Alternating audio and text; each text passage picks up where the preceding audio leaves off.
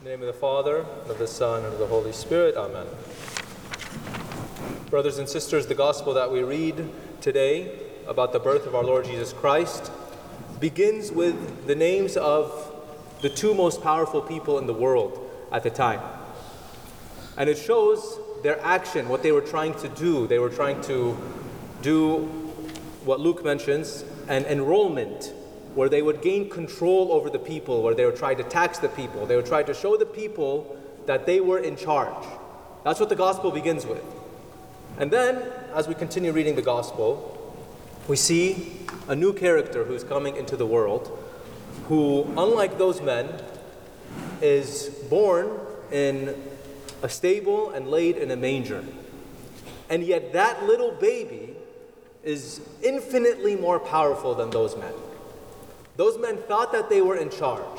They thought that they were getting control over the world, but little did they know that in the small town of Bethlehem, a baby was being born in poverty and in humility, and he was more powerful than them. He was actually in control of everything at the time. And it didn't seem that way, but that's how it was. And sometimes it doesn't seem that way to us. Sometimes to us in our lives, we may look at this world, we may look at those that are in power, we may look at the problems in this world, we may look at the people that try to gain control, and we may lose faith, we may lose hope, because what we see with our eyes is not always the most powerful thing. When God wants to reveal himself, just like he did, he revealed himself as a humble, poor baby.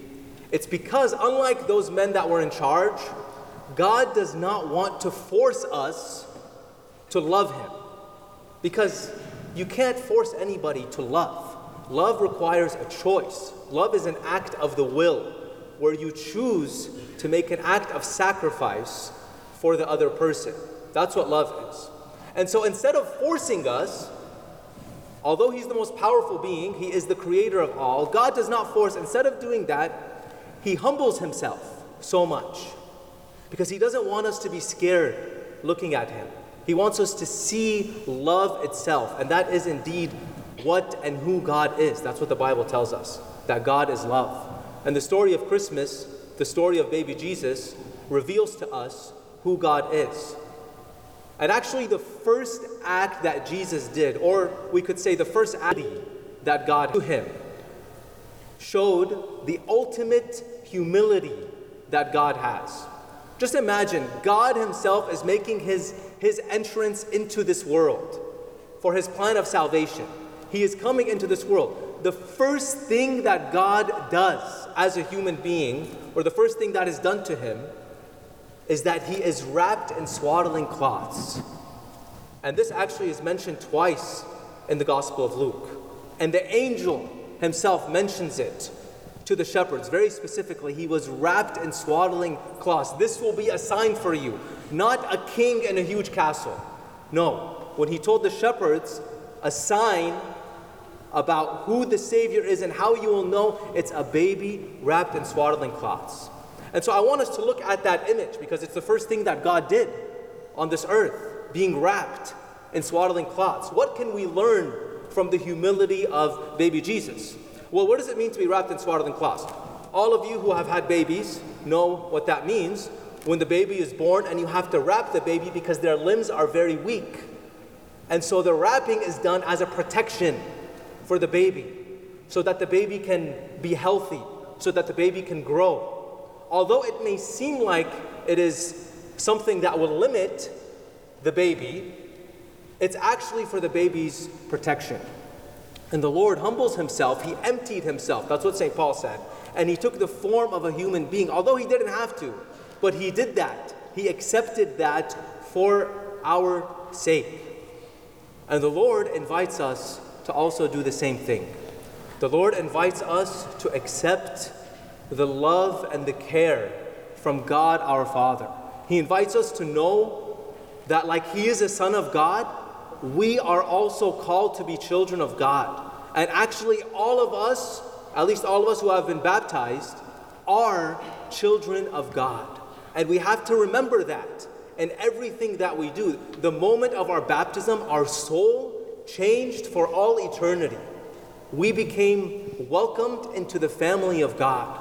God does not want to force us like a dictator or like a tyrant. He wants to be a father to us. And he shows us that in the coming of his Son, Jesus Christ, on this earth.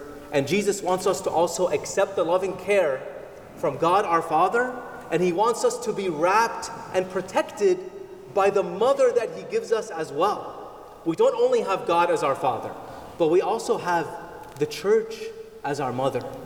And the church, while it can seem like maybe the church gives a lot of rules, which by the way are only the rules that are given by Jesus Christ, by God himself, our Creator. The church explains and teaches us like a mother, and the church protects us. And it's not meant to limit us, it's meant to protect us so that we can grow. And so to have faith in the church as our mother means that we understand that the church is given to us by the Holy Spirit and that God wants us to be incorporated as members of his family. But the church is not only there as an institution, the church is also personified in a real person who the Lord gave us to be our mother. The first act that our Lord did is that he was wrapped in swaddling cloths, but it was by a specific person. It was by Mary, his mother, whom he calls and he invites us to accept her to be our mother as well. And we need her as our mother. Jesus would not have given her to us on the cross if he did not want us to have her as our mother in the spiritual battle. We face a lot of temptation, we face a lot of hardships, especially nowadays. We see wars in this world, we see division among not only the nations but among our families. What does the Lord want us to do? He wants us to humble ourselves and to learn from his example. And he wants us to be cared for, to allow ourselves to be cared for by the mother that he gives us, who is the church personified by Mother Mary, especially in these times of struggle in this world.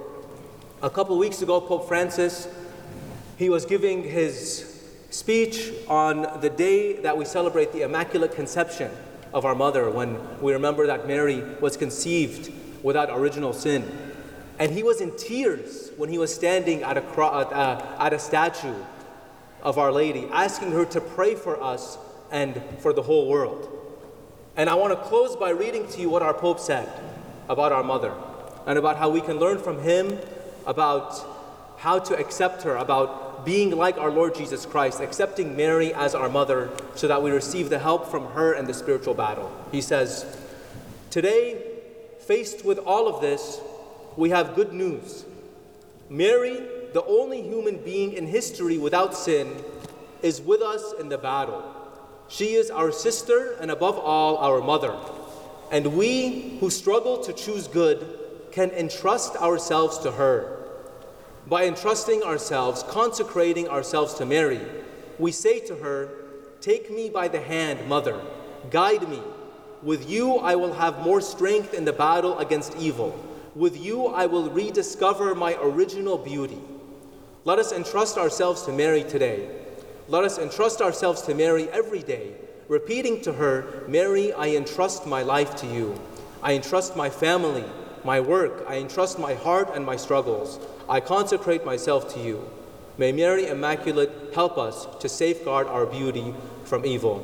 And may the joy and the peace of the newborn Savior Jesus Christ be with you all forever. Amen."